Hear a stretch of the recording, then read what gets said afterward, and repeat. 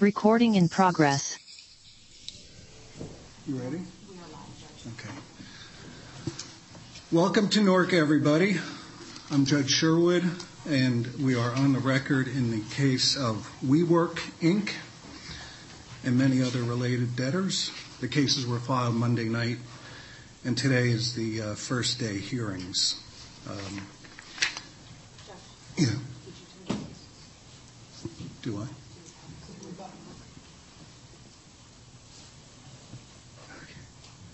They told me to do this yesterday. So we've set up a website for this case on the New Jersey Bankruptcy Court website. There's a link for WeWork, which would be helpful to you all down the road. With regard to appearances, we'll just make those as we go. If you are heard today, introduce yourself. And if you're here but you don't make an appearance, you can make an appearance in writing using a form that Flory has. And in terms of people on Zoom, we'd ask you to turn off your video until you want to speak, and then introduce yourself. So the debtor has filed an agenda, and we have a lot of work to do, so why don't we start with Debtor's Counsel and get going. Judge, very briefly, it's a pleasure to be before you. Michael Sirota, Lauren Usatine, and Daniel Harris, Cole Stocks, proposed co-counsel to the debtors. I know Your Honor is not taking appearances, but I just wanted to introduce Mr. Stephen Serajadeni, who will be presenting initially from Kirkland. We've filed pro hoc applications for the Kirkland team, which I assume Your Honor will take up in due course. But we ask Your Honor to consider the Kirkland arguments today while those applications are pending. Okay, of course. How do you say your last name, sir? Serajadeni, Your Honor. Serajadeni, all right. Good morning. For the record, Stephen Serajadeni of Kirkland & Ellis on behalf of the WeWork debtors. With me in court today, Your Honor, are my colleagues Kira Foster, Oliver Paré, Jimmy Ryan, Josh Greenblatt, and Bill Arnaud. We're happy to be here today for our first day hearing. I want to start by thanking Your Honor for hearing us on an emergency basis. We really appreciate you taking the time and look forward to being in front of Your Honor in these cases. I also want to thank the Office of the United States Trustee. They've been working with us hard the past few days, and I'm happy to say we've resolved nearly everything with except one issue, I believe, that we'll take up at the appropriate time. Next, Your Honor, I want to thank the company, its leadership, and its employees, its members, as well as our financial stakeholders. A lot of people have been working a lot of long hours to get us here. I'm responsible for a lot of the groggy faces you see in your courtroom today. But we're thrilled to have a pre-negotiated restructuring support agreement in these cases that's going to chart the course and allow us to emerge as a vibrant, healthy company. If it's okay with Your Honor, I have a brief presentation that I'd love to walk the court through that orients us in these cases. Yes, go ahead. Your Honor, WeWork is a company that needs little introduction.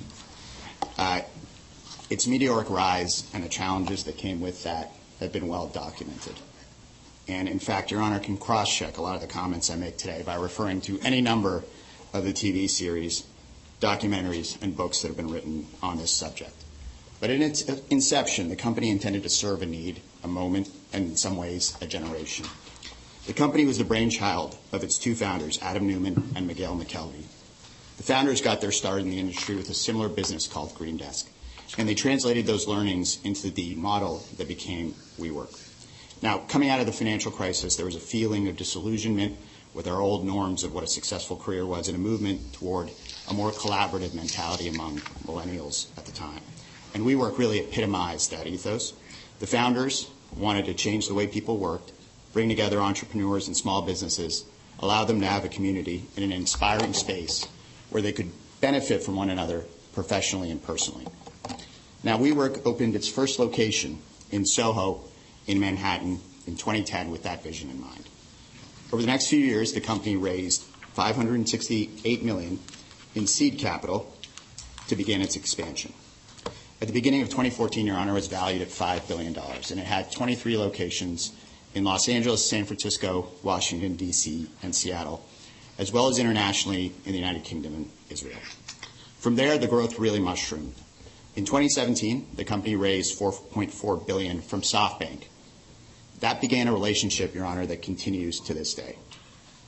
SoftBank has been a true supporter of this company and backed the company's growth and now is backing its restructuring. By 2018, Your Honor, the company had reached over 400,000 members in 425 locations. The expansion at this point had gone fully global in places like India, Japan, Brazil, Singapore, and the Philippines. Fast forwarding to 2019, the company continued to grow. And it was really at the start of this year that was the high watermark in a lot of ways for the initial growth phase of the company. It had 700 locations in over 34 countries, and it was viewed in the same breadth as other technology startups or famous technology startups of its generation like Uber. Your Honor, yet the company still needed capital to fund its growth at this point. And after some back and forth, in January of this year, SoftBank, or 2019 rather, SoftBank agreed to inject another $2 billion into the company, but that ultimately wasn't enough. And at this point, the private markets had been exhausted, and the company attempted to access the public markets with the filing of a registration statement in August. Things here started to take a bit of a turn. The registration statement was met with skepticism in the market, and there were questions being raised about the company's go-forward governance, its performance, and its strategy. In light of that, the company withdrew the IPO, and WeWork's founder, Mr. Newman, resigned. At this point, SoftBank funded an additional $5 billion of capital, and from there, the company set off on a new strategic plan to transform its business. The centerpiece of that plan was to optimize the company's real estate portfolio, an effort that continues through this day and will continue in these cases, Your Honor. WeWork at this point was the largest private office tenant in places like New York and London, and it needed to shift its focus from growth, which it had achieved to that point, to efficiency. But these efforts, like so many things in our lives, were turned upside down by the pandemic. But the company persisted, and it continued to take a second crack at going public through a de-SPAC transaction. This time, the effort was successful. And that brings us to the WeWork of today. This is a massive global business with operations in all the countries you can see on this map. System-wide, we have over 750 locations and over 650,000 memberships. Your Honor, WeWork is a global leader in workplace solutions. And its product offerings are really focused on a few key categories. The first is, and the best known, is space as a service. That's the core business offering. That provides flexibility for members in terms of space and the cost and the time in their in-person workspace. Next, there's WeWork Access, and that product digitizes the WeWork space to give members the ability to work from anywhere.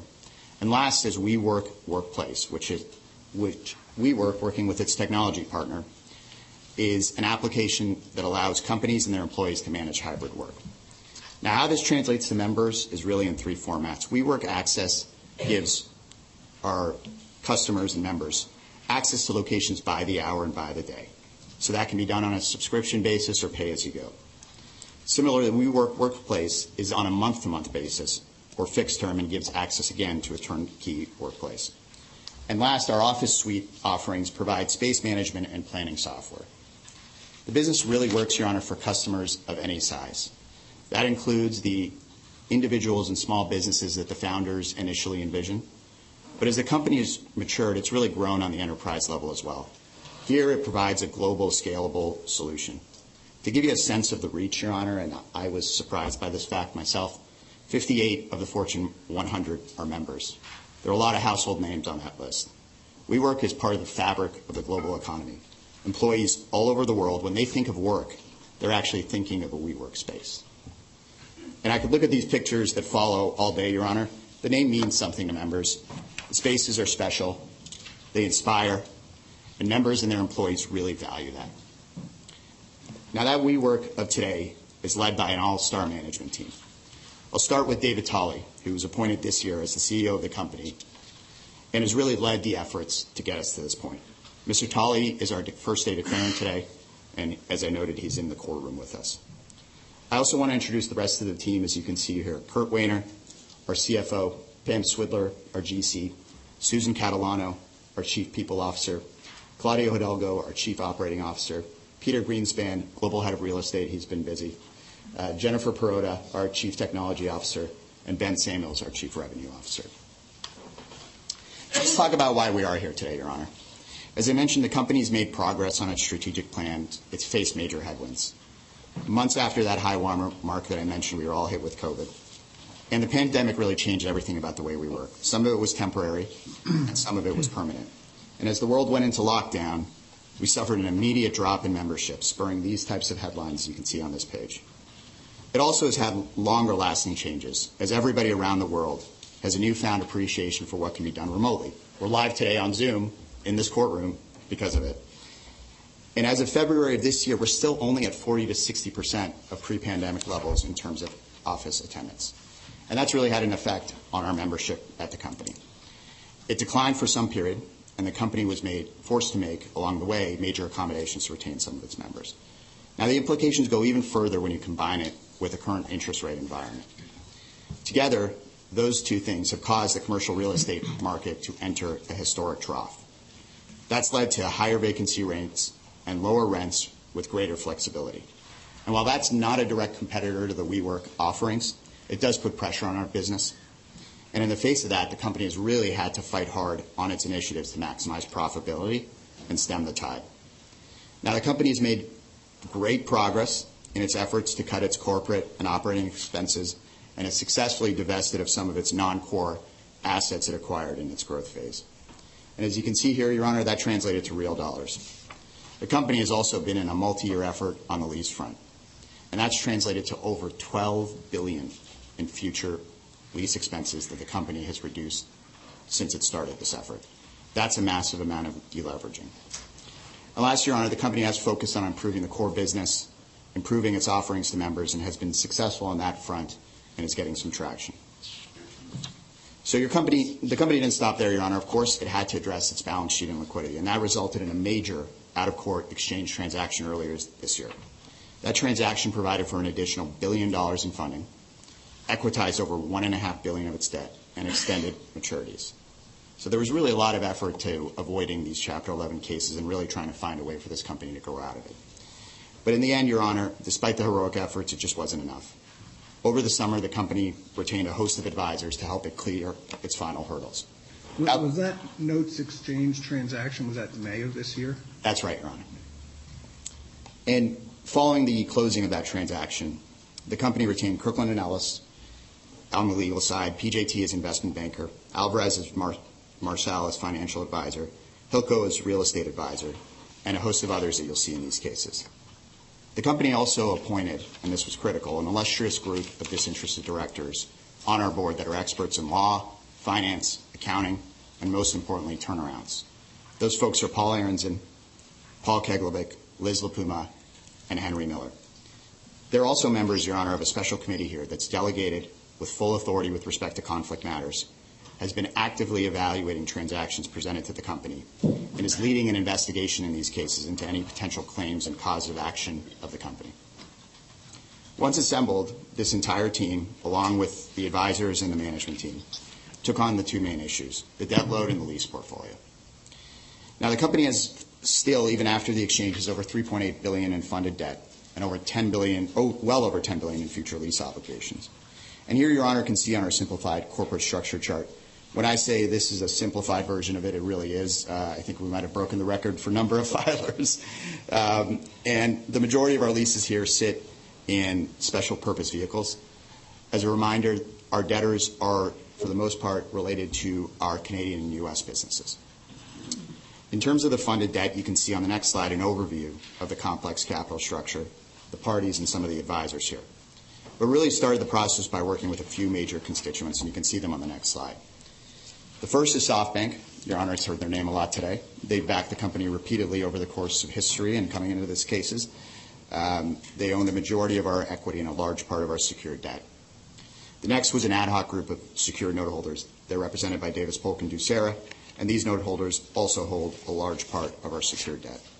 And the last is Cooper Grimmond. They provided us certain first lien notes, and they are a major operational partner of the company as well. I'm sorry, describe Cooper Cooper again, please? Sure, yeah. No, so there's two components really two primary components to their relationship. So first and foremost, they issued certain delayed draw first lien notes that we pulled down and access to obtain liquidity. So they are in effect, given that all these groups have first lien holdings, on a pari passu basis with them on those first lien holdings. They're also, as I alluded to earlier, part of our technology solutions at the company on the operating side through an affiliate. So, Your Honor, together the advisors went out to these parties, and we really pushed them to come together here on something that would work. There were a lot of complexity and, frankly, a lot of unknowns that I'll get into that we need to figure out in these cases that made that a pretty challenging exercise. But where there was a will, there was a way, and the parties here, after, as I mentioned, a lot of sleepless nights, took the important first step of signing a restructuring support agreement. And here are the key terms, Your Honor. Really, the agreement is premised on the equitization of the vast majority of our first lien debt. And the other major component is a LC facility, a letter of credit facility that we're going to have access to once it's approved through a new DIP financing motion during these cases, so that we're in a position to be able to renew our letters of credit and not causing precipitous draws in the event of their expirations. And so, again, that's going to be important because any of those letters of credit that are drawn will result in additional first lien claims and significant dilution to our creditors in these cases. So as we're working with landlords and as we're paying rent, we expect to continue to renew those letters of credit with respect to the locations where it makes sense to do so for us. So, Your Honor, we feel good that we're locked in and set up for success, but the complexity of these cases don't really start there. There's an operational restructuring that needs to take place, and it's been going on for a while with respect to our landlords. So after being retained, Hilco worked with management to really hit the ground running. On September 6th, Mr. Tolley hosted a conference call with all of our landlords to effectively make a call to action. And over the weeks that followed, we've been in robust discussions around the world. Now, these are hundreds of separate and in some cases very complex negotiations. And in some instances, you're not only negotiating with landlords, but you're also negotiating with their lenders. So they're almost like mini restructurings in and of themselves. I'm pleased to report that to this point, we've made some good progress and gotten some very good signals. But with the start of these cases, there's a lot of work to be done. So we're repeating today that call to action. We really do need our landlord counterparties to engage so that we can emerge a healthy and stable company. And Your Honor will be an active part of this process. Between now and the end of the cases, including as early as today, we're going to be requesting relief from Your Honor to assume amended leases or, as today, begin rejections of certain properties. And we want our landlords to know that there's definitely a first mover advantage here and for parties to come to the table quickly. So, Your Honor, as I said, we expect to really spend the next several weeks advancing and hopefully making good progress on that front. With that, we'll have the building blocks to finalize our business plan. And with that business plan in place, we can solicit our plan and be at confirmation by what we hope will be a target of 120 days. Given the work to do on the lease front, our ability to do that will be a function of engagement that we get back from our landlords. And our financial creditors here have made meaningful concessions, and we expect our landlords to do the same in order to maximize value in these cases. So, Your Honor, I want to conclude as I started with an expression of gratitude. This is an important company. It serves an important role in so many American businesses, from the Fortune 500 to the next great startup that's a seed in somebody's mind at a WeWork right now. We're honored by the support of our employees at the company as well as our members, and we intend to repay that faith in these cases by getting this right and allowing everyone to get back to doing what they love. Thank you, Your Honor. With that, I'll pass the podium over to Ms. Foster. Can I ask a question or two Sure. before you leave? There was a motion filed to reject certain leases. That's right. But that's not returnable today. I think you've got that's teed up for like November 28th. That's right, Your Honor. I misspoke.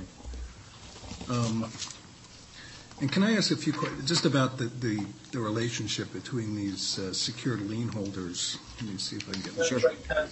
Quick follow-up.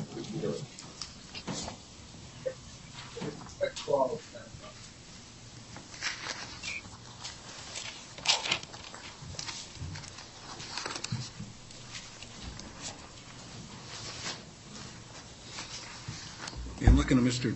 Tolley's declaration he has where he describes the capital structure. Yep. So you have the senior LC facility and the junior LC facility. Those are those all held by the SVF, Obligor, or SoftBank?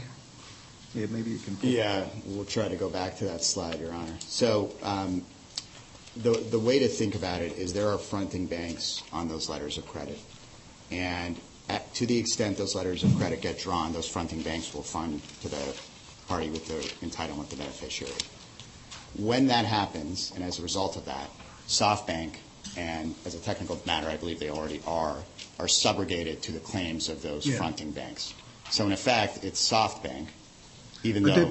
I thought I read somewhere where SoftBank wrote a big check. They did, because they had an obligation, and they can address this with Your Honor as well. They had an obligation leading up to the filing to cash collateralize the full amounts of those letters of credit, so they've done that.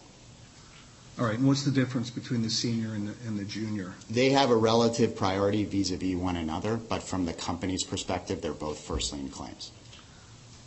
All right, and the 1L notes, series 1 through 3. Those are pari passu with those LC obligations as all 1L claims. So those top 5 boxes are all pari passu on the same collateral? Exactly. And but the series 1, 2, and 3, are there like intercreditor agreements between them where? There are arrangements between them, Your Honor, but generally those are all pari passu for the purposes of this case. And what about the 2Ls?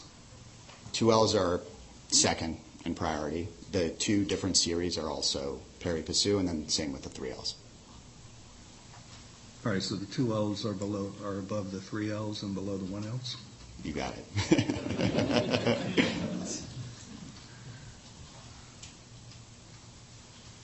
And then the senior notes you see at the bottom there, those are unsecured. And the pre-petition collateral package for all of them is the same? For the most part. Now, I don't know if there are any technical distinctions, but generally that's how we've treated them. All right. Those are my questions. Thank you, Your Honor. For now.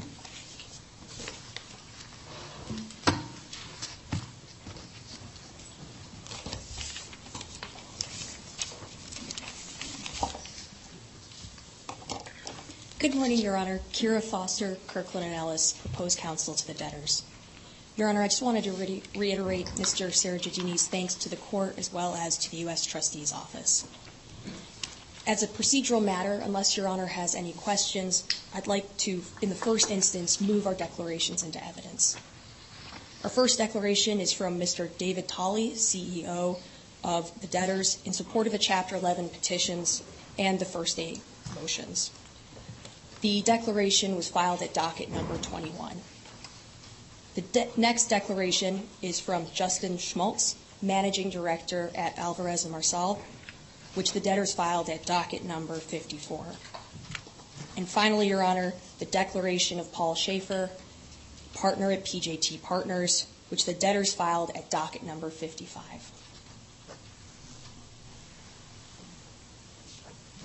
Any objection to the entry into evidence of the Schmaltz declaration, the Schaefer declaration, or the Tolley declaration?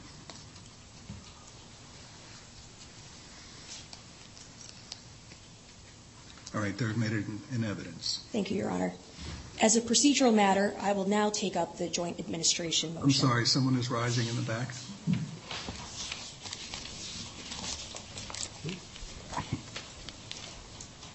Good morning, Your Honor. Good morning. Robert Lehane, Kelly Dry and Warren. Welcome. Your Honor, I represent a number of landlords, including Nuveen, with locations in New York, Boston, and London.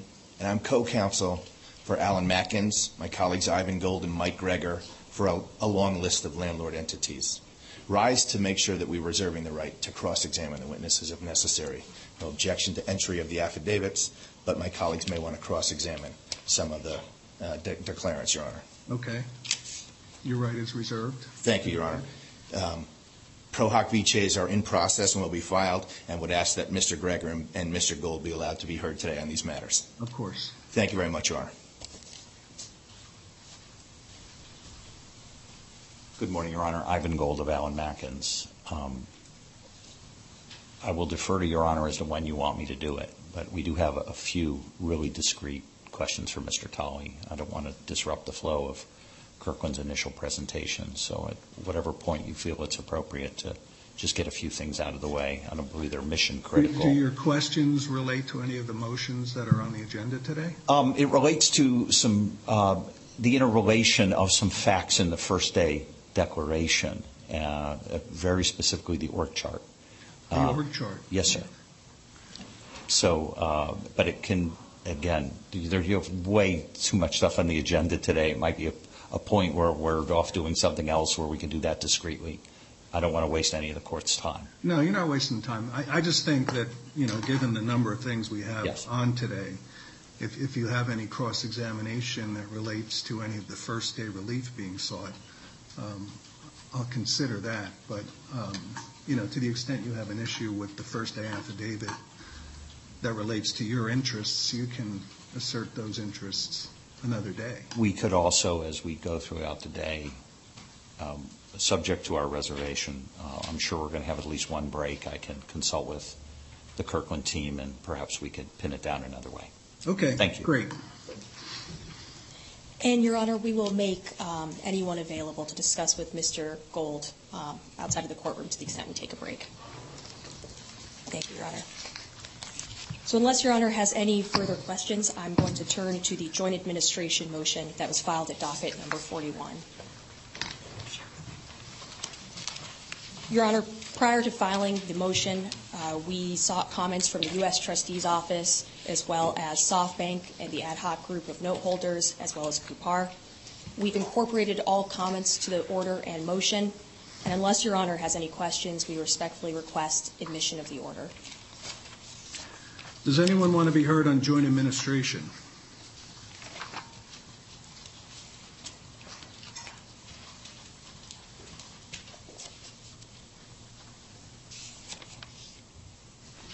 All right. The court has reviewed the motion and believes that the joint administration of these cases for administrative purposes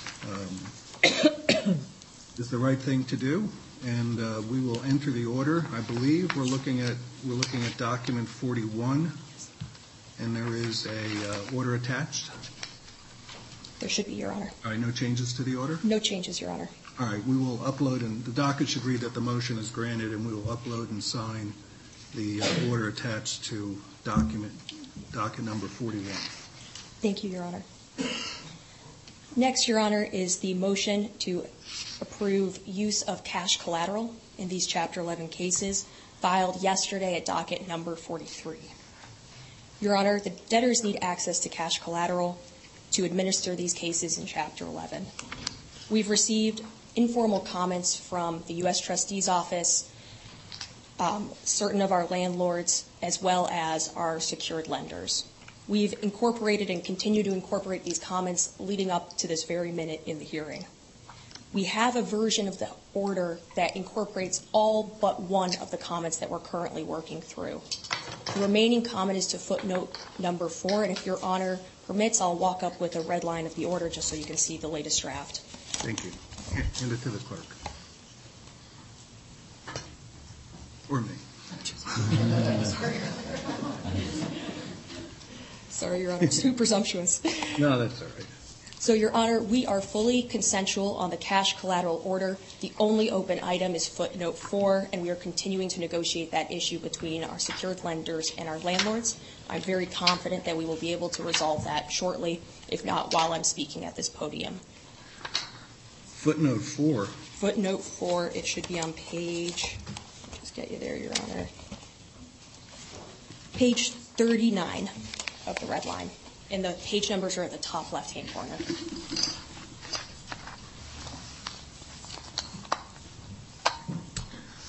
Where'd you get these comments?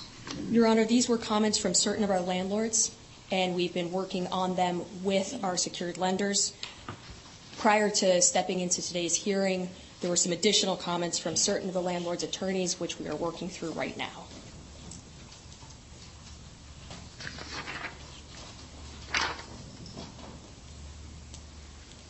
All right.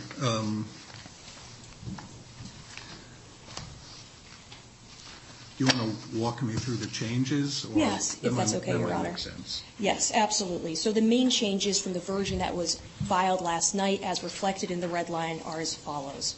In the first, JPM is our cash management provider. Pursuant to the first day relief, we are providing JM with a liquidity minimum covenant that is set forth in the cash management motion, as well as a carve-out. Just to explain how the carve-out operates, the accounts with J.P. Morgan are zero balance. And J.P. Morgan let us know that it's important to them that they don't take any exposure risk during a day. So at the beginning of the day, checks are paid by the company through these accounts, and at the end of the day, that money is then repaid by the company to J.P. Morgan. J.P. Morgan's agreed to allow the company to continue operating its cash management system and have a inter-day exposure of $35 million. The reason for the carve-out is to ensure that to the extent anything occurred during a day, JPM actually has no exposure because of the carved-out funds. Let me pause there, Your Honor. Any questions? No, I think I understood that. That was a part of the cash management motion too, right? Correct, Your Honor. The minimum liquidity covenant is now set forth in the cash management motion, which Mr. Perret will walk you through. In the cash collateral order, we have the carve-out to protect JPM's position. Okay. Thank you, Your Honor. Your Honor, I just want to flag a few other items for you. The debtors have approximately $173 million of cash on hand, and our initial budget projects ending cash balance will be $106 million through the week ending in December 1st.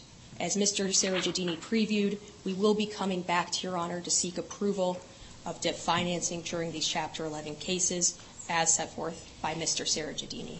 We're hopeful that we'll be able to file that motion in the coming days, and depending on timing, we'll be able to have it heard on regular notice for the second day hearing. Your Honor, notably... Do we have a second day hearing yet?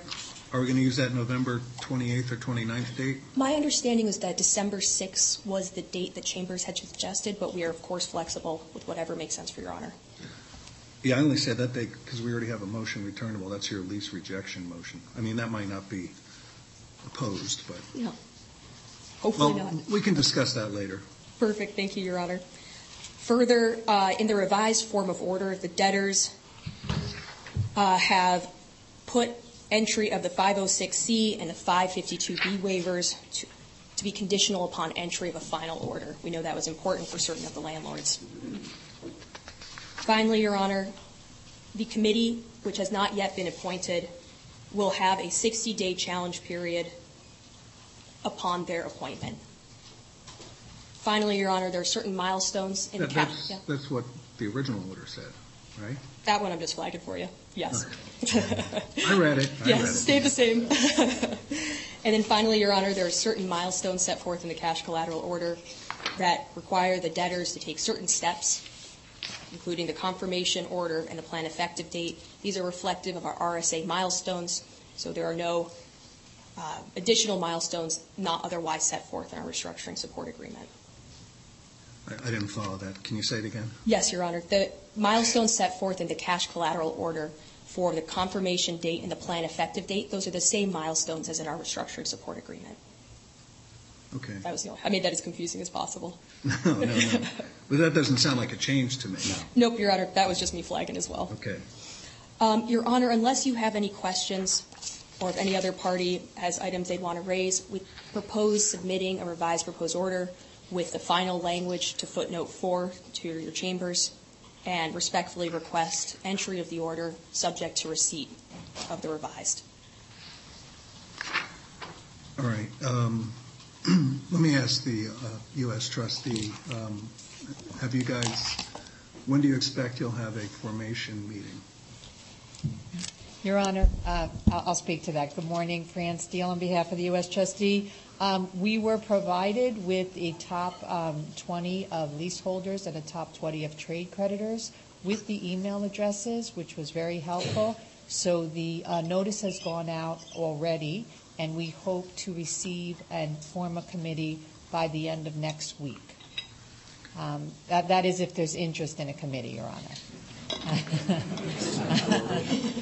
So we're working as fast as we can. We know that it's important to get one in place. Okay. All right, does anyone want to be heard on cash collateral in opposition? I mean, I'm happy to hear that some of the landlords had some input. Obviously, there's probably a host of potential general unsecured creditors out here who have not had an opportunity to digest all of this. So that's why I asked about the committee, because I would assume that once one is formed, and maybe the landlords can get organized and have a negotiation during the interim period if need be.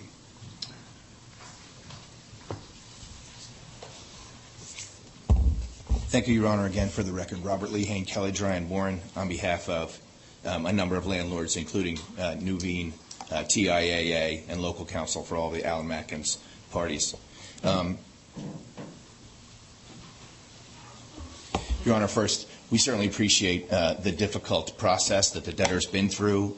We have been engaged with counsel for the debtor since long before the filing, and appreciate all the hard work that's gone into this and the comments that they did accept and we worked through. I have one other provision that I would like to have be subject to a final order. Had some brief conversations with counsel for the lenders and the debtor beforehand. That would be paragraph 16C in this order, which would... Let me slow down. Sure thing. Let me get with you. What page is that on? 69, I believe.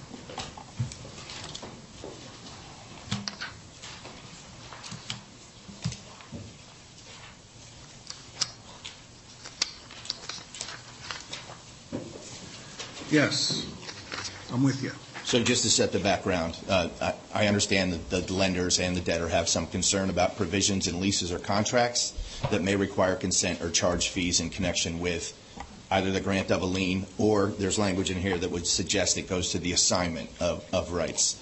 Your Honor, I would ask that this be subject to a final order, and we have some time to work through the issues with counsel for the lenders and the debtor. The debtor's asking for relief under Section 364.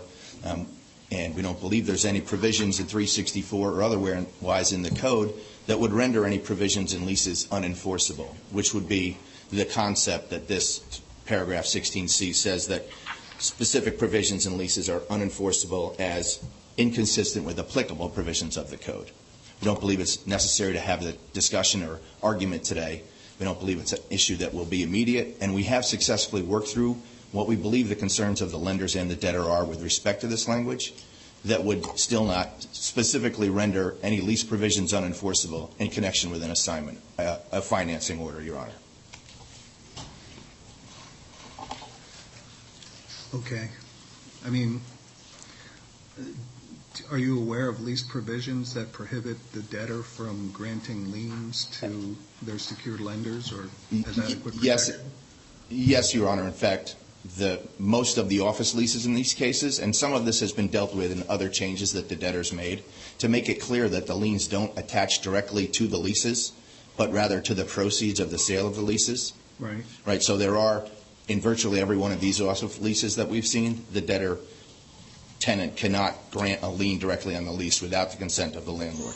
And some are specifically prohibited from doing so. The debtors and the lenders have already agreed to modify other provisions of this in the scope of the liens that would resolve those concerns. This paragraph seems to be an outgrowth or another element of the same concept. And again, would like to be able to take the time to discuss it further with counsel for the debtors and the lenders. And we believe an interim resolution is to make this subject to the entry of a final order, or the ability to just discuss after this before the order is entered, Your Honor. All right. Ms. Foster, what do you say?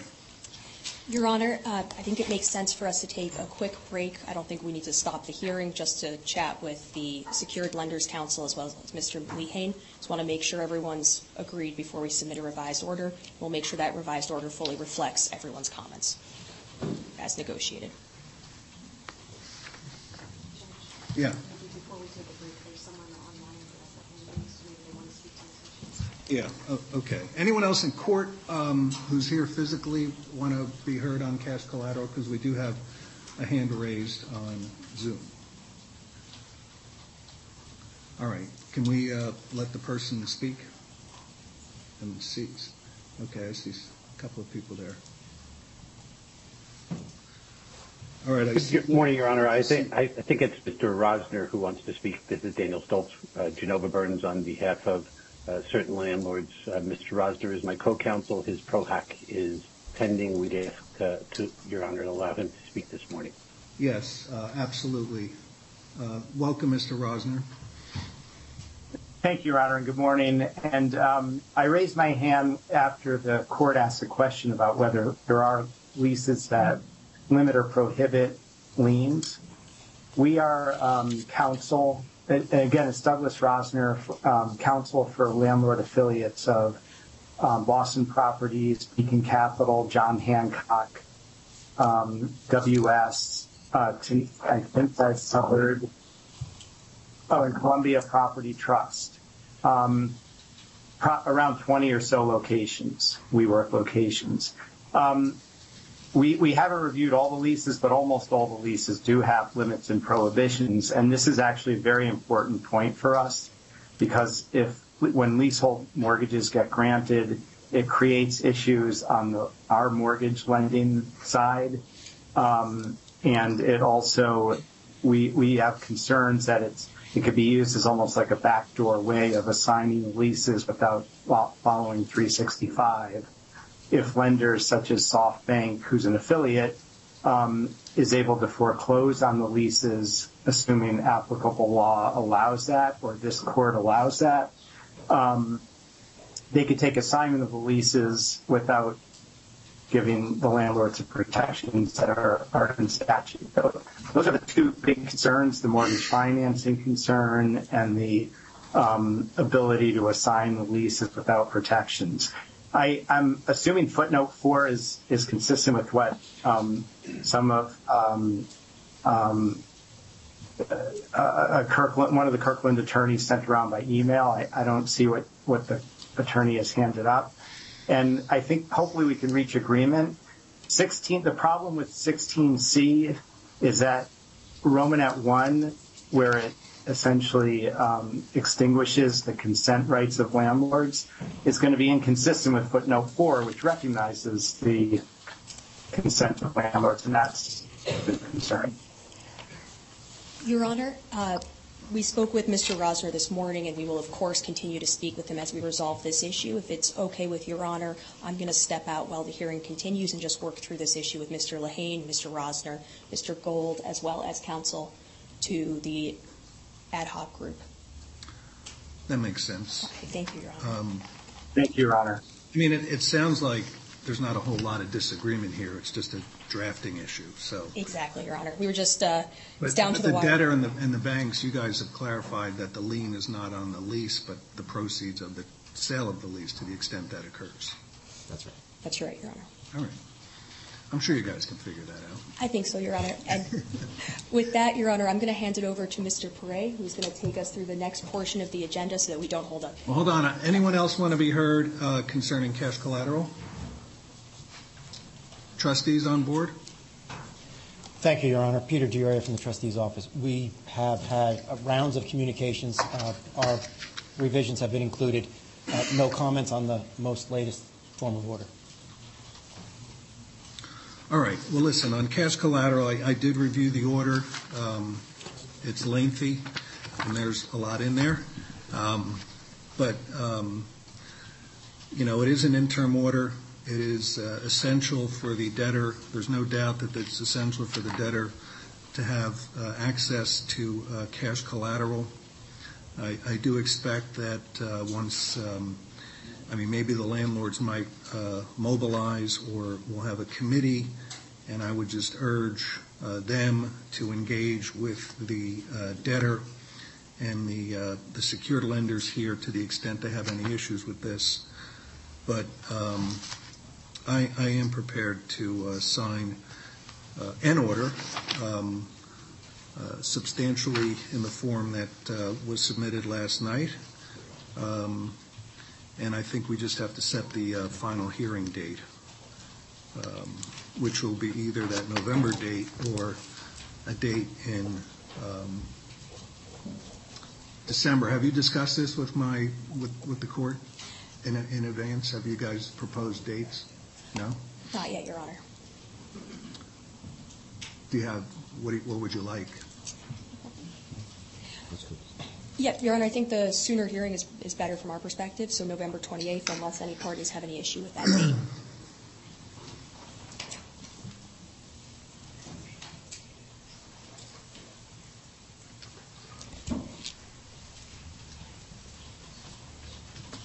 Your Honor, apologies.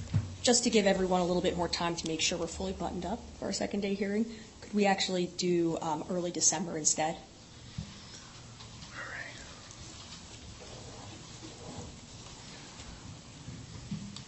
What would you like to say, Mr. DiOrio? Thank you, Your Honor. We actually had dialogue about this.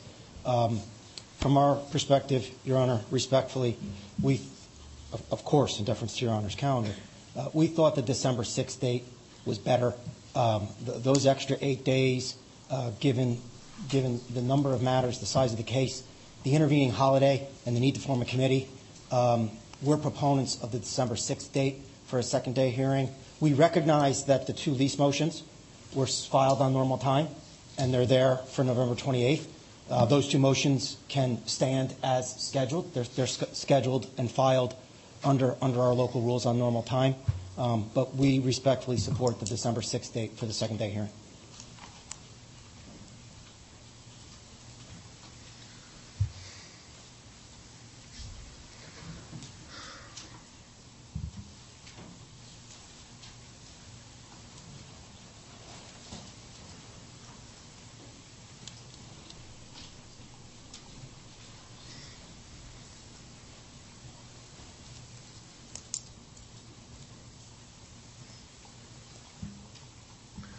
I can't get my calendar. I'm going to have to use my phone.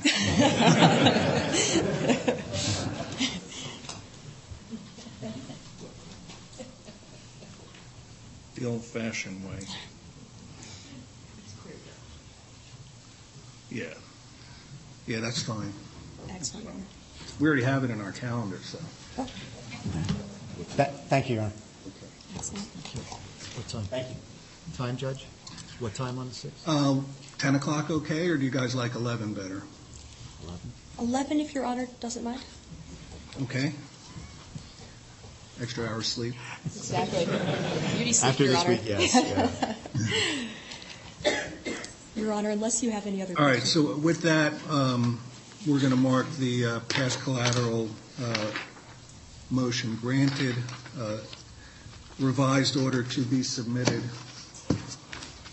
and we're going to fill in the second hearing date. And an objection deadline will be like a week before? 7 days before. Yep. 11 o'clock. You got that, Flory? Yes. All right.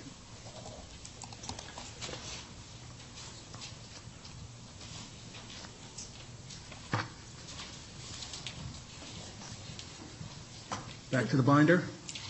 Thank you, Your Honor. And with that, I will introduce my colleague, Mr. Perret, who will walk you through the next round of motions. Okay. Thank you.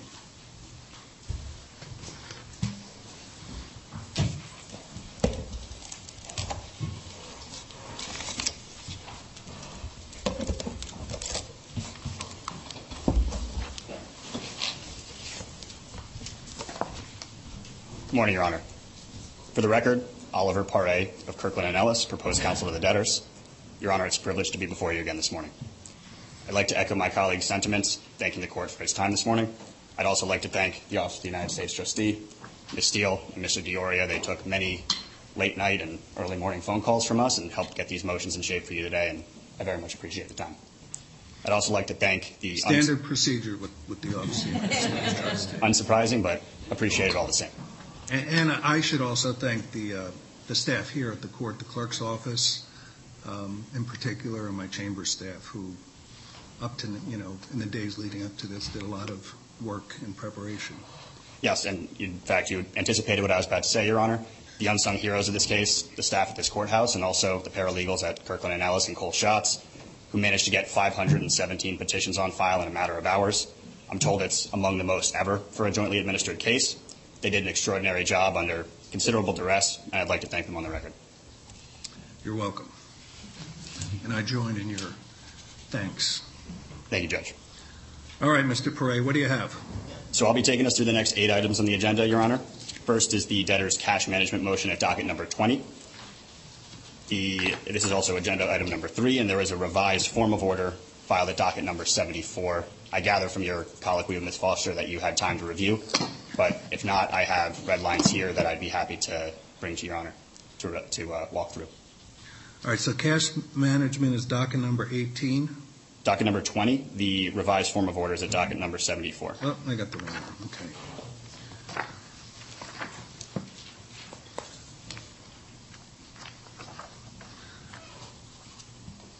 I did have a chance to take a quick look at the revised order this morning, and I did notice the carve-out that we discussed during the cash collateral motion. Is there anything else? Why don't you just walk me through the changes and generally what you want here? Would it be helpful to provide a red line, Your Honor? Yes. Yeah. You can hand it to me.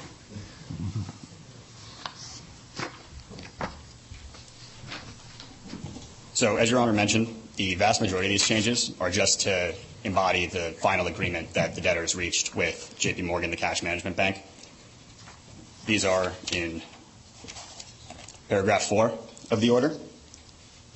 There are also a couple of cleanup changes that the debtors entered or effectuated in the motion to accommodate certain comments from the United States trustee, for instance, to receive notice in paragraph 9. But as I mentioned, Your Honor, the bulk of the comments are to embody the final form of the agreement with JPM. All right. Does anyone want to be heard on the debtor's interim order concerning cash management, bank accounts, books and records, et cetera? Docket number 74. Sir?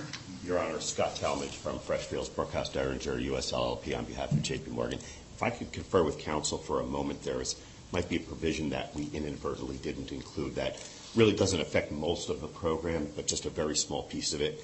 It's a non-controversial paragraph, but if I can confer for one moment, that would be good. Sure.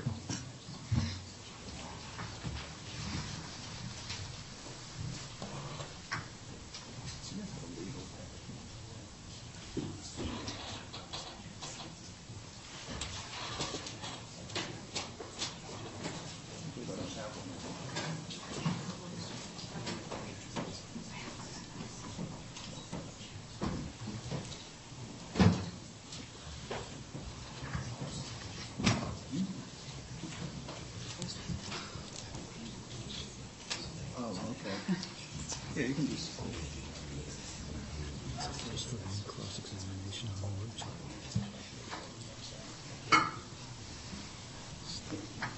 Your Honor, I think we could work this out on a break. I think we're going to have with respect to other matters here, but I don't believe, based on discussions, that's controversial in any way. All right, and say your name again for the record. It's Scott Talmadge, Your Honor. Talmadge? Okay. Talmadge, yes. Well, thank you, Your Honor. All right, so Mr. Talmadge and debtor's counsel, you guys can confer, and it's already a revised order to be submitted anyway, so there'll just be maybe another revision, right? Yes, thank you, Your Honor. U.S. trustee on board with the revised cash management order on an interim basis? Yes, Your Honor. Thank you. Good morning. We see the changes at docket entry 74. Counsel was generous enough to share with me the concept that needs to be edited. It doesn't seem controversial. They'll share. This is a sensitive order for us, Judge. I'm sure they'll share that with us as the day goes on. No objection to docket entry 74. Thank you, Your Honor. All right, so we're going to mark the cash management order or the cash management first day motion as granted. Revised order to be submitted by debtor's counsel. Thank you, Your Honor. The next item on the agenda, Your Honor, is the customer programs motion, which was filed at docket number 6 and agenda item number 4. Your Honor, the debtor's business serves over 100,000 customers in several time zones. The vast majority of their revenue comes from the debtor's space as a service products, which allow member companies to access anything from a single desk to one or more floors of an office building. But as my colleague, Mr. Sarajadini, mentioned in his opening remarks, with rising interest rates and weaker real estate market, landlords have started to lower rent and offer more flexible real estate terms, all of which appeals to the debtor's target market. Now more than ever, in order to maintain their competitive edge, the debtors must continue to offer the suite of programs they use to attract new customers and to retain existing ones. Among others, these programs include refunds, membership credits, rebates, sales promotions, referral programs, and flexible payment options. And so, Your Honor, this motion seeks to pay pre-petition amounts owed on account of these customer programs and to continue making payments in connection therewith in the ordinary course of business post-petition. The debtors have shared this motion with the United States trustee and incorporated their comments, and I understand that it's going forward on a fully consensual basis thereafter. So with that, Your Honor, unless you have any questions, we would respectfully request entry of the order as proposed. Does anyone want to be heard on the debtor's motion regarding customer programs and honoring pre-petition obligations related thereto? Docket number 6. U.S. trustee, did you weigh in on this? Yes, Your Honor. We provided comments, and they were accepted by counsel, and we have no objection to the form of order. Are the comments incorporated in the original motion filed with the court? It's incorporated with the order that was filed with the court, Your Honor. At document 6. That's right. Docket number 6. All right, so I know there's it's about $14 million of pre-petition obligations, and the order just says that you're going to pay them in the ordinary course. There's no dollar limit on an interim basis, right? That's correct, Your Honor. No dollar limit. All right. Obviously, the debtor's relationships with customers need to be preserved. And the court will grant this motion on an interim basis, and we will schedule the final hearing on the second day, and objections due 7 days before. Thank you very much, Your Honor. The next item on the agenda is the critical vendors motion filed at docket number 15. Your Honor, as one of the largest commercial real estate lessors in the world, WeWork relies on the predictable array of vendors who provide building repair, pest control, daily enhanced cleaning, and IT services. But as the pioneer in community-driven flexible workspace, WeWork is also reliant on a unique set of vendors, including suppliers of coffee, snacks, condiments, high-speed printing, and member service request management, without whom the company would be unable to deliver best-in-class service to its members. But some of these vendors, Your Honor, are not party to enforceable agreements and may cease performance if not timely paid. Indeed, Your Honor, some vendors have already threatened to do so. Others are located abroad and are unfamiliar with Chapter 11 and might withhold post-petition performance on the basis of unpaid pre-petition claims, and still others may be entitled to assert mechanics liens or other liens under state law if their pre-petition claims are unpaid. In all cases, the uninterrupted service of these vendors is essential to continued operation of the business and necessary to avoid immediate and irreparable harm. And so this motion seeks relief to pay these vendors pre-petition claims and to continue partnering with these vendors in the ordinary course of business post-petition. Again, we've shared this motion with the United States trustee and incorporated their comments in the proposed form of order that now sits before Your Honor. Unlike the customer programs motion, this one comes along with a $12 million cap.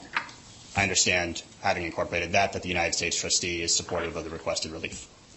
So, Your Honor, happy to answer any questions you have, but otherwise we would request you enter the order as proposed. Yes, Your Honor. Fran Steele on behalf of the U.S. trustee. Yes, Your Honor. The U.S. trustee received a list of the critical vendors in certain buckets from counsel, which we reviewed.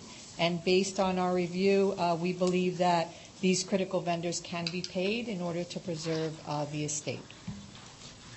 Anyone else want to be heard on the critical vendor motion, document number 15?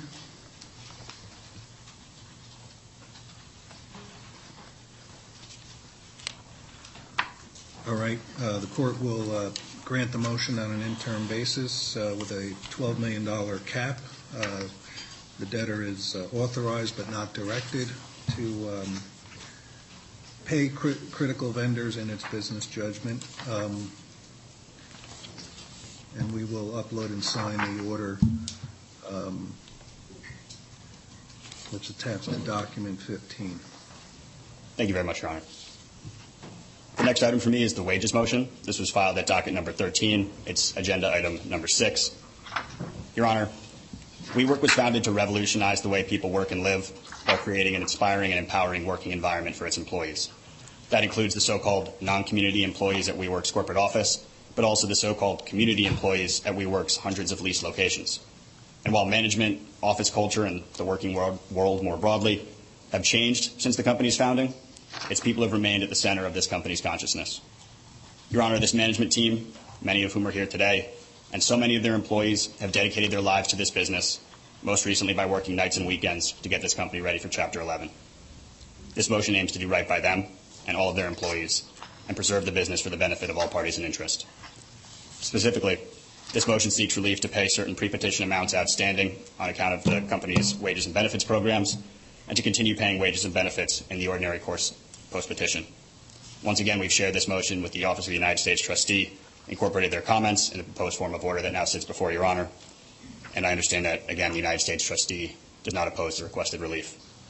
Happy to answer any questions you have, but barring that, would request that the court enter the orders proposed. Yeah, I think the key here is that during the interim period anyway, nobody is going to get more than the statutory cap, correct? That's correct, Your Honor. All right. But you might want to do that down the road on a final basis. Correct, Your Honor. There are 17 employees who are entitled to, under their agreements with the company, to greater than the $15,150 cap. Under the non-insider severance program, we're requesting relief to pay the amounts above the cap pursuant only to the final order. Anyone want to be heard in opposition to the payment on an interim basis of the pre-petition wages of the debtor's employees?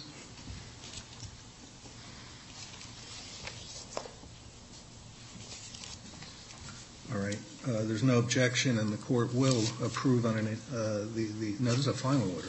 No, it's just an interim order. Just an interim order, Your Honor. We'll sign the interim order, and certainly the court agrees that the debtor's employees need to be paid on a regular basis and shouldn't miss a paycheck. So we'll approve that on an interim basis. The order that was filed with the motion is acceptable, right? That's right, Your Honor. Okay. All right, so that's docket number 13. That's right, docket number 13. Okay. Thank you, Your Honor. The next item for me is the creditor matrix motion filed at docket number 17, agenda item number 7. As I mentioned in my opening remarks, Your Honor, measured by number of entities, this is one of, if not the single largest, Chapter 11 case in the past couple of decades. It follows that several of the administrative provisions in the bankruptcy code and the bankruptcy rules, including the requirements that each debtor file a list of top 20 unsecured creditors and a matrix of creditors, would be unduly burdensome in these Chapter 11 cases. The size and complexity of the debtor's business also means that they are in possession of commercially sensitive information and personally identifiable information that could be harmful to individuals and the debtor's business interests if disclosed to the public. And so, Your Honor, this motion seeks relief to file a consolidated list of the debtor's unsecured creditors, file a consolidated creditor matrix motion, and to redact certain sensitive information from pleadings and papers filed in these Chapter 11 cases. We've shared this motion with the Office of the United States Trustee and incorporated certain of their comments in the proposed form of order that now sits before Your Honor. I'd be happy to answer any questions you have. But barring that, I understand that Mr. Dioria at the Office of the U.S. Trustee would like to be heard on this matter as well. You want to be heard? Yes, sir. Okay. Go ahead, Mr. Dioria. Thank you, Your Honor, and good afternoon. Peter Dioria from the Department of Justice on behalf of the United States Trustee. And if I could complete appearances, please, Judge. My colleague, Fran Steele, at counsel table with me, but also from my office, the Assistant United States Trustee, Martha Hildebrandt, and Francine Arendas, a financial analyst from my office, is also here today. Welcome. Thank you. Thank you, Your Honor. For your hard work. Appreciate it. Thank you, Your Honor. Go ahead. Your Honor, this is one of the motions that has some sensitivity to it for us. We object to the relief as it is presented. We recognize that we are here today on a request for an interim order and that there will be another hearing, but we would like to briefly outline our concerns. What is at issue here is the public filing of bankruptcy schedules, and the U.S. Trustee is concerned with the extent to which the debtors seek redaction here. We look at Section 521 and Rule 1007 and take them together. that they tell us debtors should file their schedules listing names and addresses of their creditors. And while there, of course, can be exceptions, those exceptions should be extraordinary, not matters of commonplace. What the motion asks to redact is all information of all customers, the home and email addresses of natural persons in the United States, and the names, home addresses, and email addresses of natural persons in Europe and abroad. In recent cases, the United States trustee has consistently taken the position that with regard to business entities, we take the position that the schedule should be completed and there should be no redaction. There should be full disclosure. Here, the debtors seek to redact all information of all customers. And the asserted basis for that is that the customer list is an important asset. This aspect of the motion is troubling for us. Every chapter debtor that has customers completes its schedules. There's nothing extraordinary about a party being a customer. Merely being a customer is not a basis to list someone owed money on a list of creditors or someone who customers aren't creditors, are they? If they are, they would be on Schedule ERF. If they're a counterparty to a contract, they would be on Schedule G. In our view, disclosing that information is essential public disclosures, fundamental to transparency and to the bankruptcy system. With regard to individuals, the U.S. trustee agrees that home addresses and email addresses may be redacted, but we take the position that names of individuals in the U.S. and abroad should all be disclosed. In these cases, this redaction issue has come up in recent cases, but the fact patterns are not all the same. In these cases, we're talking about debtors that lease office space for business purposes.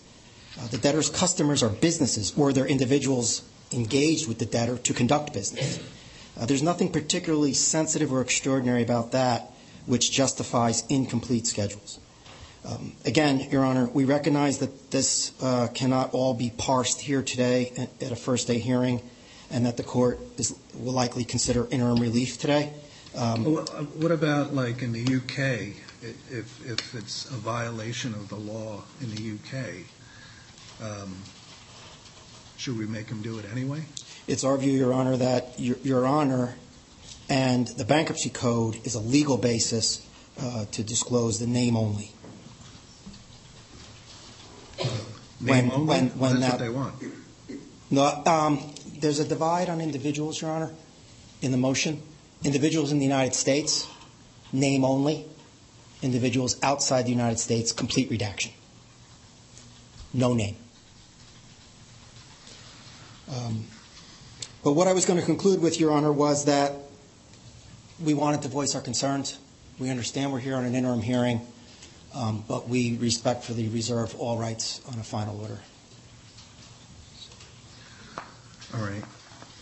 Well, there's going to be extension of time to file schedules, right? And that's going to be like, what are you looking for, 46 days or something like that? Yes, Your Honor. From today? Yes, Your Honor. All right.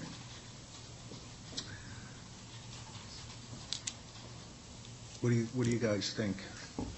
I mean, is the customer list? I assume you want to keep that out of the public record because you intend to continue doing business. I mean, I got to believe that these people who do business with WeWork, are you afraid of them being poached by your competitors? That's right, Your Honor, and that's actually a very real concern. This is not an abstraction. There have been examples of competitors camping outside of WeWork locations with a table and a sign saying WeWork may file for Chapter 11. We will not file for Chapter 11, and very clearly trying to poach the debtor's customers. It's also the case, as I mentioned before, that with a decline in commercial real estate markets, landlords are becoming a real competitor to the debtors, trying to disintermediate and go to the debtor's customers directly. So I believe that 107B, Your Honor, exists for precisely this purpose, and I think that cause is very much here to grant the relief the debtors are requesting. As Mr. DeOria said, though, this is something that we'll take up on the final order.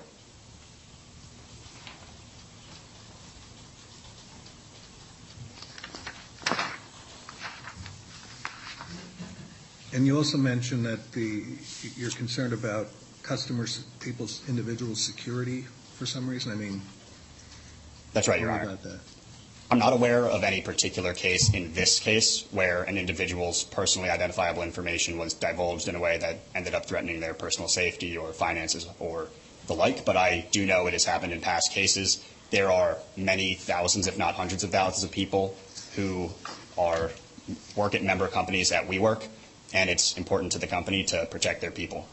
And any risk that personally identifiable information, if somebody's a creditor in some way, that could somehow be disclosed to the public is a very large concern for the company. All right. Well, this is interesting. I did read it. I didn't expect an objection, but it sounds like the U.S. trustee might want to file a formal objection to some of the relief requested here.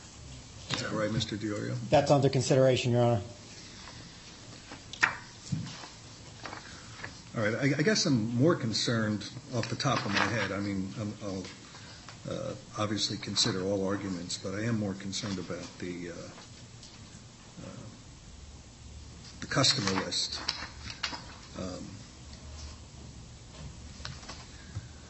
So you want to do this on an interim basis? Did you submit an interim order?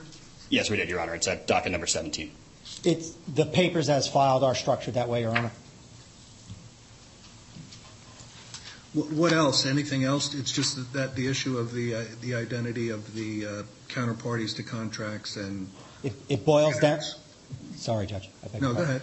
It boils down to disclosure of information with regard to business entities, non-individual business entities, and names of individuals abroad. It boils down to that, Your Honor.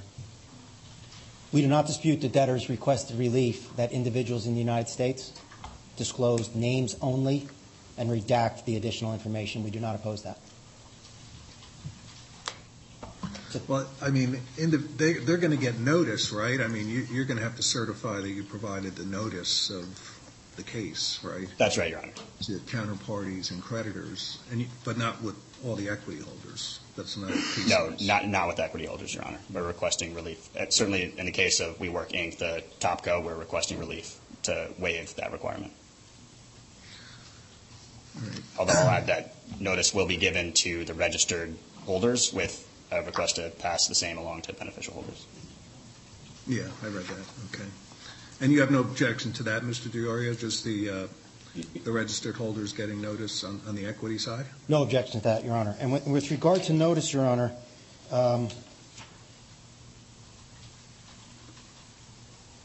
I believe it's paragraph 13 in the motion as it's filed. Even though we had this dispute between us, they still considered our comments on the form of order. And we asked them to include a paragraph that clarifies that underlying service will indeed be served, regardless of redaction on schedules. That's been acknowledged between us, and a clarifying ordered paragraph to that effect is in the order. Regardless of how this ends, service will be accomplished, Your Honor. What if they showed all the names to your office and the committee and any ad hoc committee and anybody who signs like a confidentiality agreement just so they know who's looking for it? That's already in place, Your Honor. The concern that we have is the public disclosure of bankruptcy schedules and disclosing creditors and disclosing counterparties to contracts. The schedules don't have a spot for listing customers. The schedules have a spot for listing creditors and contracts. And in those respects, with regard to business entities who are not individuals, it's the position of the United States trustee that those schedules should be completed. All right. We're going to have to gives us something to do between now and the final hearing. Yes. There has to be one thing, Your Honor, right? That's okay. We have plenty of good, smart people here to tear into this issue. All right, so we'll do the interim order. Where's the language that covers you, Mr. DiOrio, in the interim? Did you just refer to it? The order is structured as an interim order, Your Honor, so the right to come back at the final hearing is built in. The paragraph that I was mentioning to you that my colleagues were gracious enough to include at our request, even though we don't agree on some of the underlying aspects of the motion, is 13. I thank them for that, and it might speak to Your Honor's thought that regardless of how this ends, underlying service will be accomplished.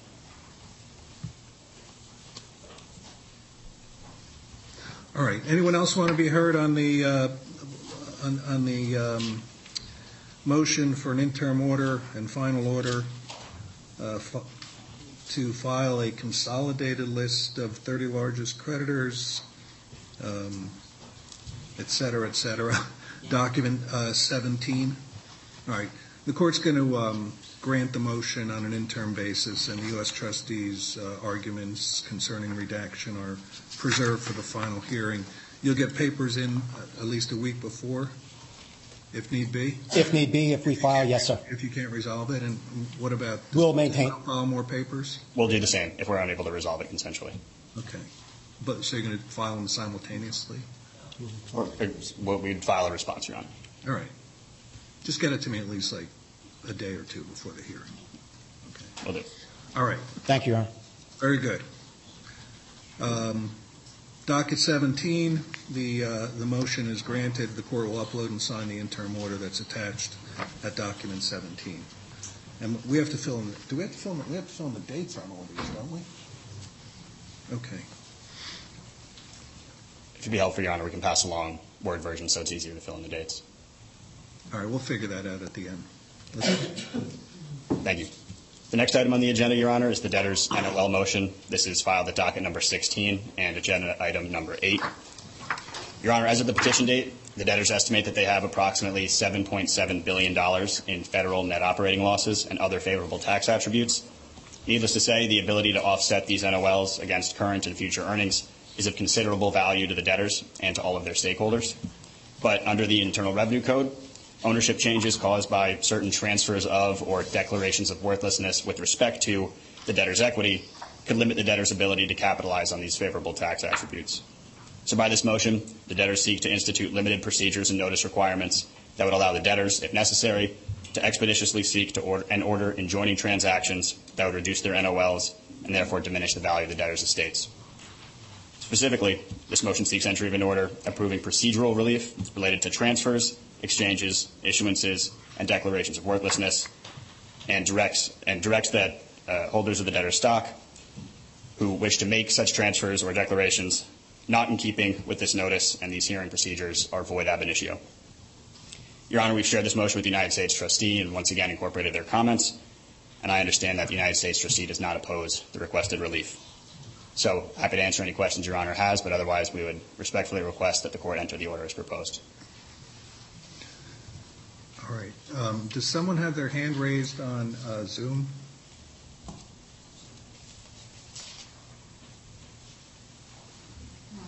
No? No? Okay. Does anyone want to be heard on the NOL preservation motion?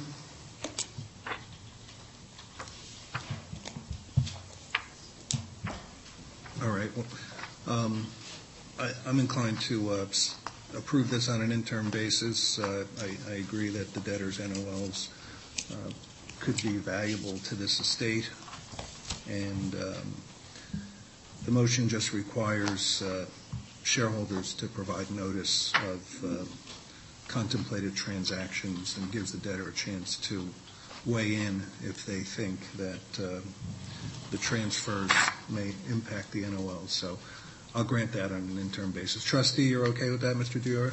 Yes. Yes, Your Honor. No objection. Okay. Thank you. Thank you, Your Honor. Next, if it's okay with Your Honor, I'd like to jump around the agenda a bit to number 15.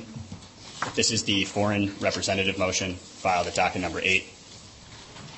Your Honor, as a global organization, the debtors cannot effectuate a comprehensive restructuring without seeking certain relief in foreign jurisdictions. Specifically, the debtors intend to commence recognition proceedings under the Companies Creditors Arrangement Act in Ontario, Canada. And in order to commence the Canadian proceeding, the debtors require authority for a debtor entity to act as the foreign representative on behalf of the debtors' estates. Once appointed, the foreign representative will facilitate coordination between these Chapter 11 cases and the Canadian proceeding, and provide an effective mechanism to protect and maximize the value of the debtor's estates. So, Your Honor, by this motion, the debtors seek entry of an order authorizing debtor WeWork Inc. to act as the foreign representative on behalf of the debtor's estates and requesting the aid and assistance of the Canadian court to recognize the debtor's Chapter 11 cases as foreign main proceedings under the CCAA. Once again, we've shared this motion with the United States Trustee's Office and incorporated their comments in the proposed form of order that now sits before Your Honor. I'd be happy to answer any questions Your Honor has, but otherwise we would respectfully request that you enter the order as proposed. Does anyone want to be heard on docket number 8, the motion for entry to authorize WeWork to be foreign representative and file in Canada? All right. I'm inclined to grant this motion. I've reviewed it, and if you have to file some related proceedings before the Canadian court, you should be authorized to do so. Thank you very much, Your Honor. The court will grant the motion. This is on a final basis. Document number 8, the order is attached. We'll sign that order. Thank you, Your Honor. The last item for me on the agenda is the case management motion. This was filed at docket number 18 and agenda item number 16. This last motion for me, Your Honor, is purely procedural and meant to streamline these Chapter 11 cases. Particularly for cases of this magnitude and complexity, it can save valuable time and resources to establish certain procedures for noticing, filing papers, and other matters. So we look at this relief as, again, purely procedural and beneficial for all parties in interest. We've shared this motion with the Office of the United States Trustee and incorporated their comments that now sit in the form of order that now sits before Your Honor, and I understand they're once again supportive of the requested relief. What docket number is this? This is docket number 18.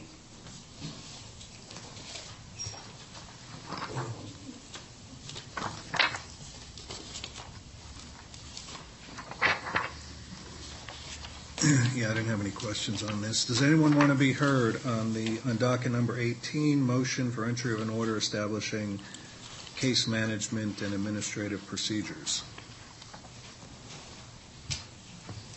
The order that's filed, Your Honor, includes our comments. Okay. Thank you, Your Honor. All right. The court will grant the motion and upload and sign the order that's attached to document 27, and this is a final order, administrative, purely administrative. That's right, Your Honor. Thank you very much, and with that, I'll cede the podium to my colleague, Mr. Ryan.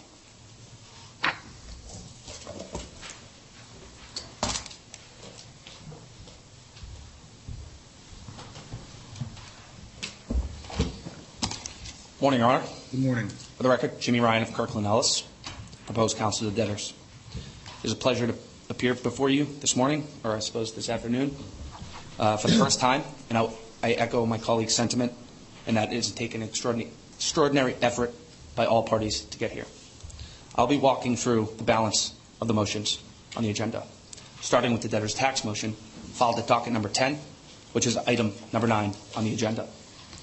Your Honor, through the taxes motion, the debtors are seeking authority to pay approximately $8.9 million in pre-petition amounts owed, which were incurred in the ordinary course on account of personal property taxes, foreign taxes, income taxes, sales and use taxes, among others.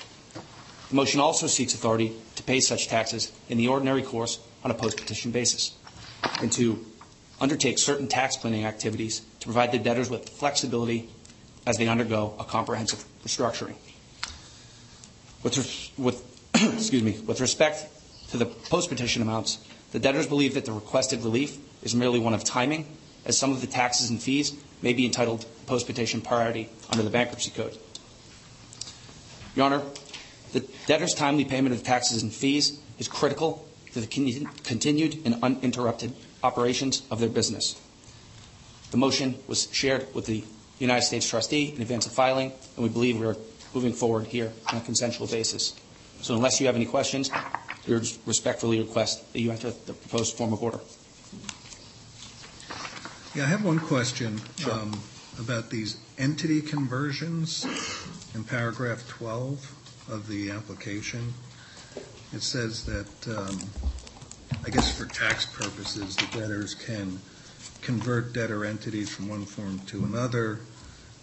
conversion, merger, or otherwise, and they're allowed to modify intercompany claims and move assets and liabilities among debtor entities. I assume it's just for tax purposes, but it is. I think the requested relief, Your Honor, here is just primarily to provide the debtors with optimal flexibility as they navigate through these complex Chapter 11 proceedings. We don't yet know what the plan of reorganization will look like from a tax perspective, notwithstanding the RSA, and so this is just to provide us with, optimal flexibility. That's it. All right. Well, you all know that Section 363 applies, and if you're going to do a major transaction outside the ordinary course, that. Yes, of course, Your Honor. We would file a motion to the court. So I was just a little concerned. I'm not sure, and maybe you don't know what that is or what that would look like down the road, but I just wanted to flag that because you can't transfer assets from one entity to another, without some disclosure and court approval, I don't think.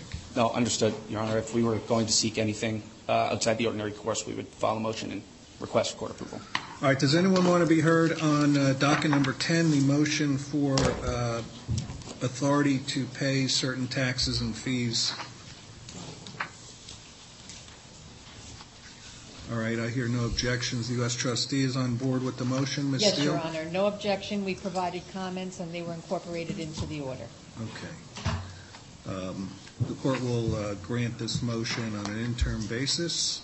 Is it interim or final? Yes. It's an interim final. The court will sign the interim order uploaded at docket number 10 and schedule the final hearing for December 6th, I believe, is what we agreed to. Very good. Granted. Thank you, Your Honor. Your Honor, the next item on the agenda is the debtor's application to retain Epic as claims and noticing agent, which was filed at docket number 5 and is item number 10 on the agenda. As my colleagues indicated, these Chapter 11 cases include 517 debtor entities and thousands of parties and interests all over the world. Epic has a vast array of experience in dealing with large and complex Chapter 11 cases, and the purpose of the application is to ease the administrative burden on the estates, what might be one of the largest Chapter 11 cases of the year. In connection with Epic's retention application, the debtors also filed the declaration of Catherine Tran, which is attached to the application as Exhibit B. At this time, I would ask that the court move Ms. Tran's declaration into evidence. Does anyone object to the entry into evidence of the declaration of Ms. Tran, Exhibit B to document number 5? All right. Exhibit B, the Tran declaration, is in evidence. Thank you, Your Honor. Your Honor, Epic's retention application is unopposed, and the proposed form of order reflects comments from the United States trustee. And so unless you have any questions, I would respectfully request that you enter the proposed form of order. Yes, Your Honor. The U.S. trustee has no objection.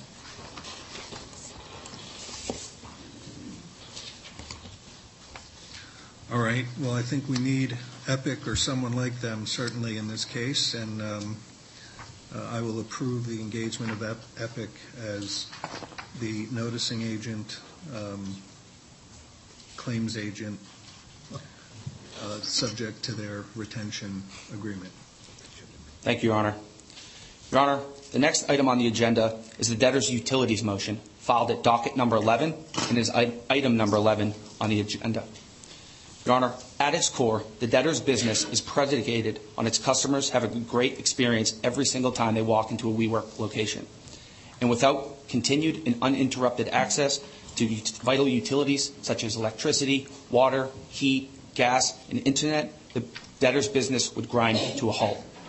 Thus, the utilities motion seeks customary relief prohibiting utility providers from altering, refusing, or discontinuing utility services while the debtors navigate through these Chapter 11 proceedings. The motion also seeks authority to approve the debtor's proposed adequate assurance, implementing procedures to resolve adequate assurance disputes, and to honor any pre-petition amounts owed to the debtor's utility agent, and to pay such fees in the ordinary course on a post-petition basis. Your Honor, we shared this motion with the United States trustee in advance of filing and believe that they are signed off in the order. Is a matter of housekeeping. We did file a revised form of order last night after receiving comments from some of our landlords. That revised form of order was filed at docket number 73, and I have a red line here for Your Honor if you would like. Yes, please. I did see it on the docket this morning, but...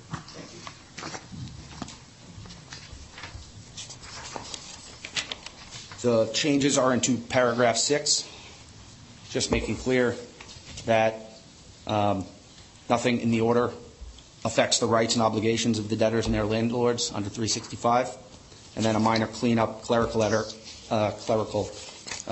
cleanup in paragraph 12. I believe this resolves the landlord's informal comments, and I believe this motion is now moving forward on a fully consensual basis.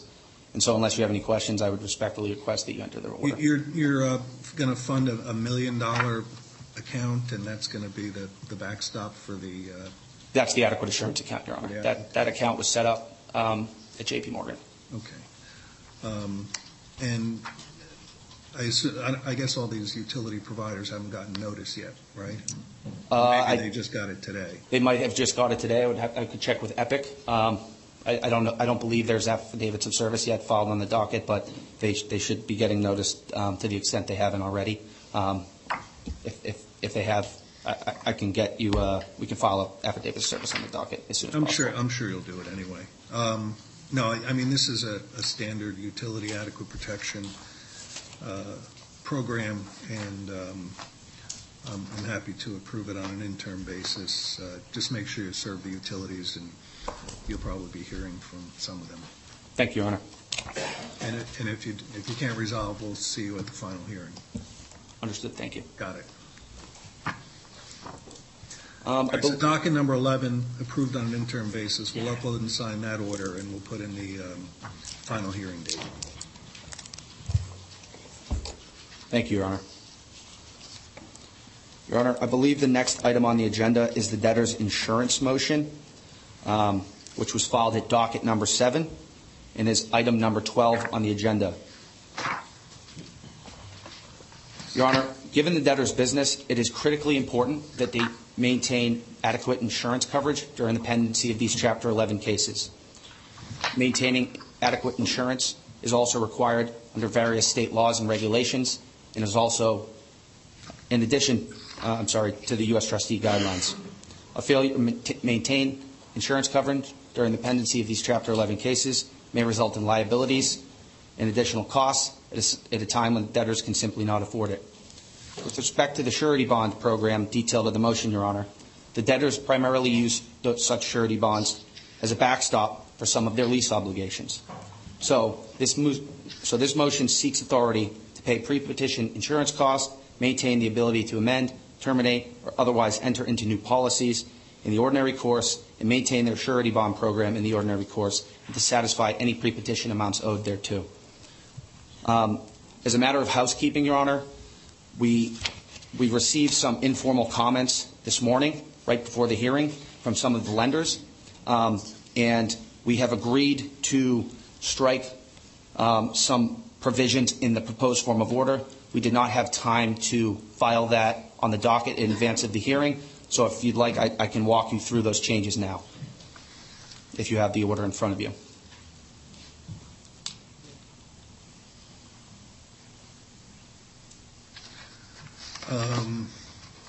Yeah, let me get to it. Hold on a second.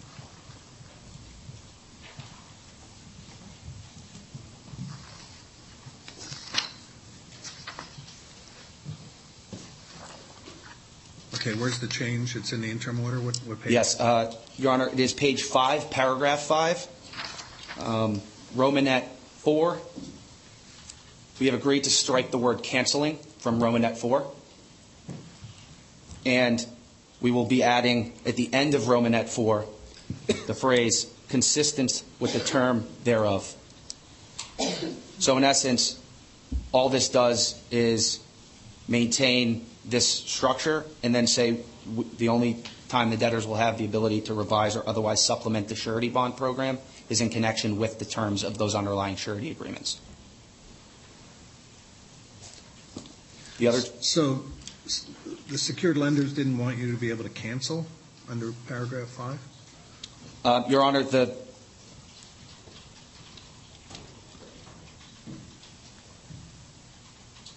so you're deleting the word canceling. Yeah, so my understanding from the lenders is that the debtors are not party to their specific, sorry, not the lenders, the landlords, is they're not party, there's certain surety bonds that are not, the debtors are not a party to, and so their position, in order to have consensus, we just agreed to delete that phrase because, you know, the debtors don't really have the authority to do so if they're not a party to the underlying agreement, and so that's all that was there to do.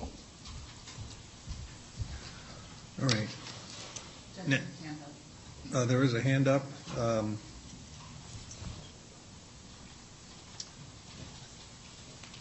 We have a Zoom participant who wants to speak.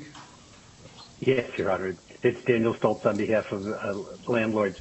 Mr. Rosner alerted me to this change, and my understanding is that the change was requested by the landlords, not by the secured creditors, the purpose being to eliminate the ability under this order to cancel surety bonds, which would stand as guarantees for the landlords. And the way it should read is at Romanet 4, it just should say revising and or supplementing the surety bonds, and then go to consistent with the terms thereof, so that all of the provisions that talk about canceling the surety bonds will be deleted.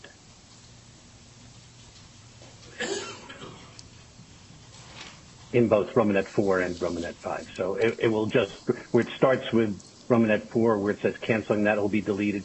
And then what was paragraph, Romanet 5, renewing, supplementing, and canceling letters of credit or other forms of collateral that may be necessary, will also be deleted. And then inserted will be consistent with the terms thereof. That's my understanding of how it will read or should read. That's correct, Your Honor. All right. Well, thank you, Mr. Stoltz, for that clarification.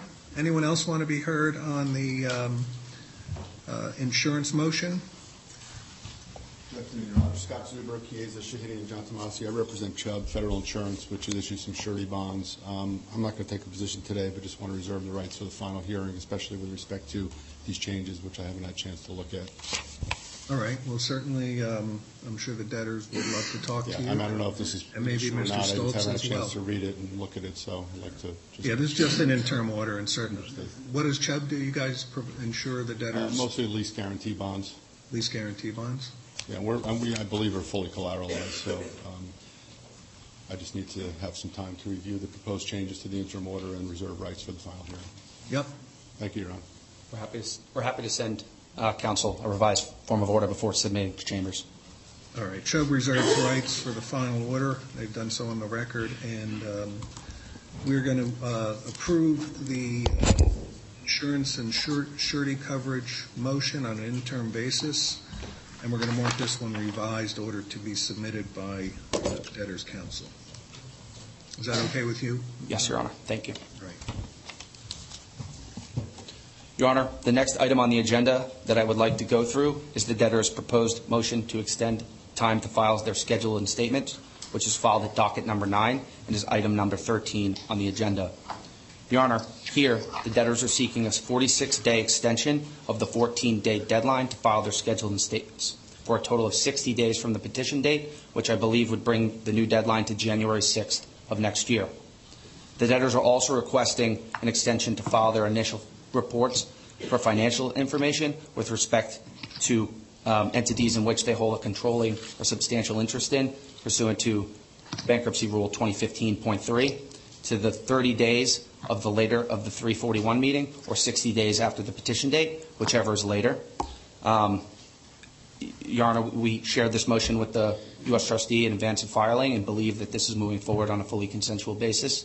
And so unless you have any questions, I would respectfully request that you enter the proposed form of order. How come we couldn't get the full schedules done before you filed? I don't know.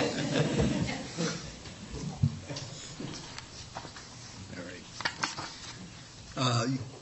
This motion seems fine to me. Ms. Steele? Yes, Your Honor. We have no objection to the extension The U.S. trustee has preliminarily set December 13th as the date for the 341 hearing, but we're waiting for confirmation that the debtors' representatives will be available. And we intend to go forward on that date without the schedules to begin the 341, and it may be then adjourned to a later date once the schedules are filed. So you're doing individual schedules for every case? Correct. And what about monthly operating reports? I don't think we yet have had that conversation.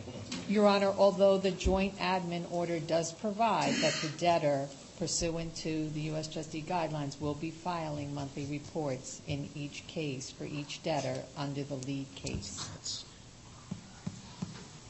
But that could be a conversation. Yeah. I heard silence. I don't think it's a conversation. Right. But not for today, Your Honor.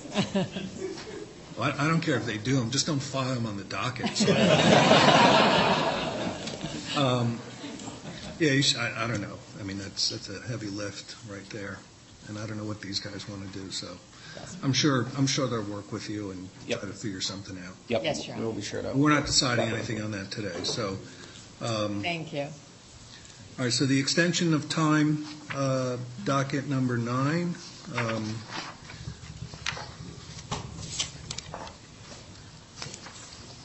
There's a proposed order. Motion's granted. January 6th is the current deadline without prejudice to further extensions, if need be. That motion's granted. Thank you, Your Honor. And we'll sign the order that was submitted and attached to document number 9. Thank you. Your Honor, moving to the last item on the agenda, the debtor's motion to reinforce and reinstate the worldwide automatic stay, which was filed at docket number 19 and is item number 14 on the agenda. Docket what? Docket number 19.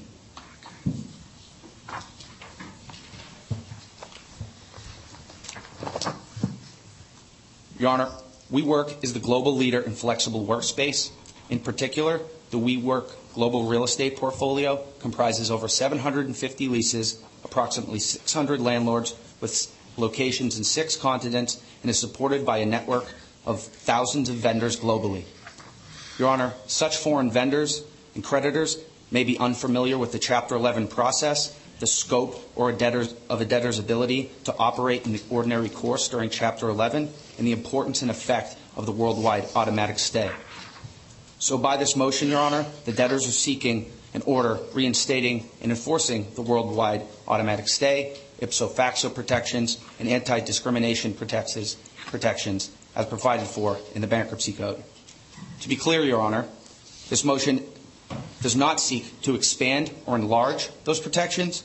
It merely seeks court authority to effectuate what the Bankruptcy Code already says. In previous Chapter 11 cases, including cases in this court, we have found such an order to be helpful when dealing with cross-border issues, to have court-approved notice that the debtors can send to stakeholders who are not familiar with Chapter 11. Your Honor, I understand that Mr. Gold has clerical edits that we have yet to see, and so subject to those edits, I believe that this is moving forward on a fully consensual basis. We have shared the motion with the United States trustee and believe they are also signed off. And so, like I said, subject to those edits, we would respectfully request that you enter the proposed form of order. Does anyone want to be heard on the motion for an order restating, enforcing the worldwide automatic stay, ipso facto protections, etc., docket number 19? Where's Mr. Gold? No objection from the U.S. trustee, Your Honor. Okay. Do you want to be heard, Mr. Gold, on this? I guess so. Good afternoon now, Your Honor. We have an agreement in principle with the debtor, just some wordsmithing on some language at the beginning of the order. I would anticipate you'd have something uploaded before the end of the day. It's pretty minor stuff, just some cleanup. All right. Is that okay with yes, Mr. Ryan? Yes. Thank you. All right. So the motion is granted, and we'll mark this revised order to be submitted, document number 19. Thank you, Your Honor. I would cede the podium to my colleague, Ms. Foster. Hello. Welcome back. Thank you, Your Honor. Kira Foster, Kirkland & Ellis, proposed counsel to the debtors. Your Honor, good news. We have resolved the open issue on the cash collateral order. We'll be submitting a revised proposed order to Chambers, hopefully a little bit later this afternoon. All right. Well, thank you for doing that, and thank whoever else participated Absolutely. in the Thank you to the process. parties for working so constructively. Your Honor, separately on the cash management motion, I believe we are all set there as well, subject to submission of a final revised proposed order. All right. With that, Your Honor, unless you have any questions, I believe we are done for this afternoon. What happened to the motion to, did we consider the motion regarding the lease assumption and rejection? Your Honor, that second day. Yes, Your Honor, that is coming Well, up. that wasn't on for today?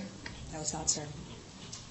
No, that was the one for the procedures, for the negative notice and stuff like that on lease rejections, second day? Okay. Yeah.